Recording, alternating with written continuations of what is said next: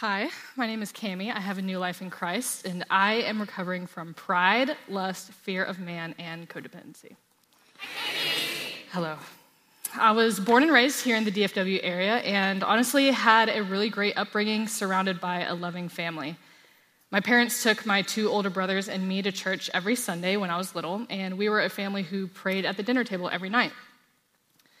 When I was 10, I accepted Jesus as my Savior at Vacation Bible School. Though I was young, I understood what it meant to have Christ accepted into my heart. When I look back at my 10-year-old self who just accepted Christ, I remember being a very happy kid.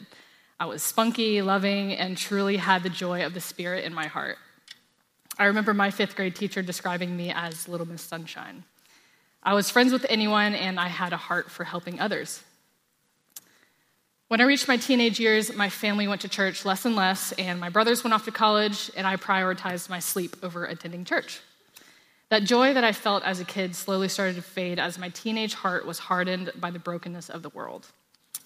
When I was 16, my parents divorced. This was really a hard time in my life, and I felt very alone. I clung on to my high school best friend for comfort and reassurance, thus starting the unhealthy pattern of codependency. At the same time, I sought physical comfort from guys. I was constantly hopping in and out of relationships and willing to push physical boundaries. I was sneaking out, lying to my parents, and putting myself into dangerous situations just to meet up with guys. This was around the time that I was also introduced to pornography and masturbation, which quickly turned into an addiction that would last for 10 years. I hardly ever turned to God in my lowest moments. I was afraid of him, and I thought that he was disappointed in my actions. I still said my prayers every night, but truthfully, I used God like a vending machine, only coming to him when I needed something. Fast forward to my college years, and I continued living a reckless lifestyle of partying and crossing sexual boundaries with men. My friends and I would drink during the weekends and then go to church on Sundays, but it felt like I was just checking a box to be a good Christian. After college, I began my career at my dream job on a morning radio show. I quickly found my worth in my job and my social status. I craved affirmation and acceptance, so I would use my career to fluff my ego.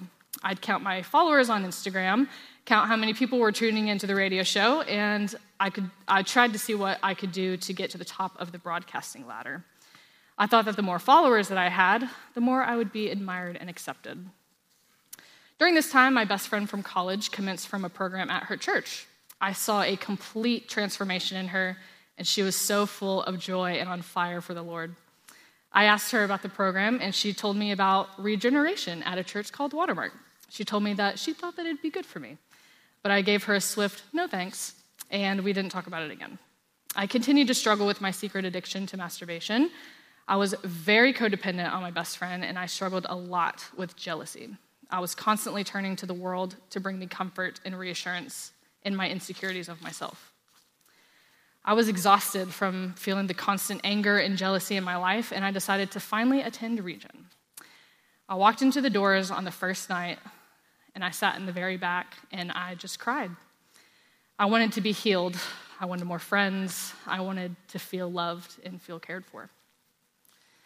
During my time in Regen, God kindly exposed my deepest insecurities and hurts. Step 4, inventory, was very therapeutic for me. I recognized a pattern of pride and jealousy that led to an unhealthy habit of self-protection to the point of isolation and suppressing my feelings. I also recognized for the first time my struggle with codependency, which I refused to admit that I struggled with. Hello, pride. My cup was completely empty. I had no energy to pour into new friendships, nor did I really trust anyone. I had a lot of deep hurts that only the Lord could heal. I recognized that instead of running to the Lord to heal those wounds, I was turning to worldly comforts, which was like putting a Band-Aid on a bullet hole. It was a temporary solution. Step 8, forgive, was huge for me, as I tend to be known to hold a grudge. In this step, I learned what true forgiveness is. It is being able to give everything over to God, not taking punishment into my own hands, but trusting that God is just and that he will judge in his own way. This was huge for me, as I got to let go of a lot of past hurts. And I felt God start to heal me and slowly refill my cup. However, I was still struggling with masturbation. I confessed my struggle to my leaders, but I never brought it into my step group because I was too embarrassed. I also, frankly, didn't want to stop, and therefore did not want the accountability from my group. So I stayed quiet. When I commenced from Region, I truly felt like my eyes were opened and I was on fire for the Lord, eager to learn more about his word and follow him. About a month after Region, I vowed to the Lord that I would start to walk in total obedience with him. I reached out to my Region leader and confessed my masturbation struggle to her. She prayed over me and pointed me to scripture. This was one of the hardest things I've ever done, but I remembered step 3, trust. And I put all my trust in the Lord to deliver me from this unhealthy habit. The verse that helped me the most was 1 Corinthians 10:3. No temptation has overtaken you that is not common to man. God is faithful, and he will not let you be tempted beyond your ability. But with the temptation, he will also provide a way of escape that you may be able to endure it. God broke me of my chains, and I'm so happy to say in front of you that God has freed me from this addiction. I'm 2 years clean from pornography and have been masturbation-free for over a year.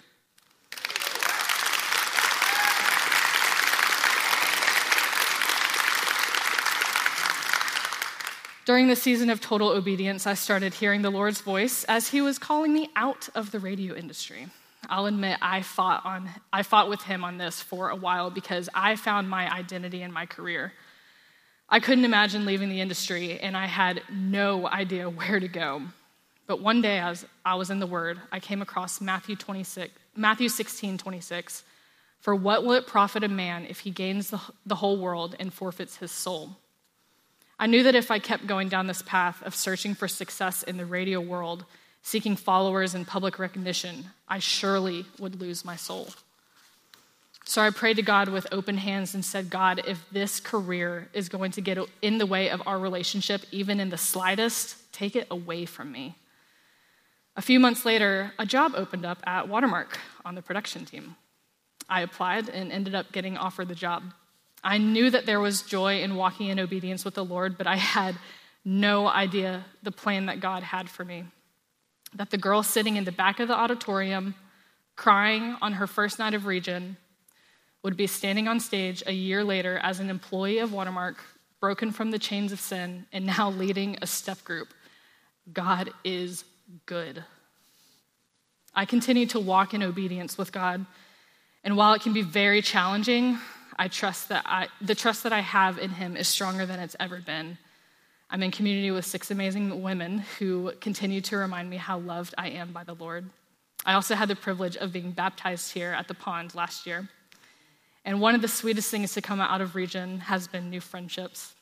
I've been blessed with some amazing, life-giving, God-fearing women in my life who continuously pour into me biblically and remind me of my worth in Christ. I finally feel like I'm back to the happy, spunky 10-year-old me when I first gave my life to Christ. He has restored my soul and given me the joy that nothing of this world can bring me. The lustful temptations are still ever present, and I continue to face the challenges of people-pleasing and codependency. But I keep confessing at the thought level, and the Lord provides me what I need for that day. Following Jesus is not a walk in the park. And Jesus said in John 16:33, in this world you will have tribulation, but take heart, for I have overcome the world. This is your first night in Region. Thank you for taking the first step of obedience. You are doing great. The hardest part is showing up.